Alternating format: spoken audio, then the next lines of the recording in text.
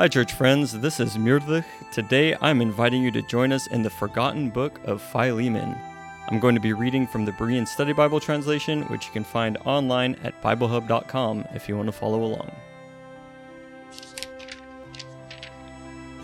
Paul, a prisoner of Christ Jesus, and Timothy, our brother, to Philemon, our beloved fellow worker, and to Apphia, our sister, to Archippus, our fellow soldier, and to the church that meets at your house. Grace and peace to you from God our Father and the Lord Jesus Christ. I always thank my God, remembering you in my prayers, because I hear about your faith in the Lord Jesus and your love for all the saints. I pray that your partnership in the faith may become effective as you fully acknowledge every good thing that is ours in Christ. I take great joy and encouragement in your love, because you, brother, have refreshed the hearts of the saints. So although in Christ I am bold enough to order you to do what is proper, I prefer to appeal on the basis of love.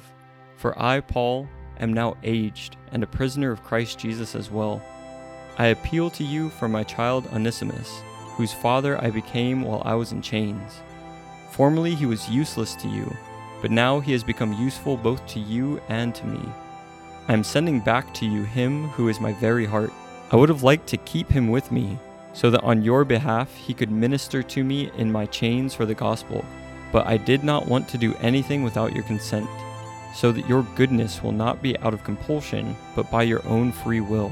For perhaps this is why he was separated from you for a while, so that you might have him back for good, no longer as a slave, but better than a slave, as a beloved brother.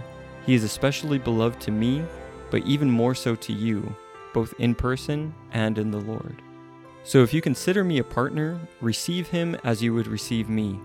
But if he has wronged you in any way or owes you anything, charge it to my account. I, Paul, write this with my own hand. I will repay it, not to mention that you owe me your very self. Yes, brother, let me have some benefit from you in the Lord. Refresh my heart in Christ. Confident of your obedience, I write to you, knowing that you will do even more than I ask. In the meantime, prepare a guest room for me, because I hope that through your prayers I will be restored to you.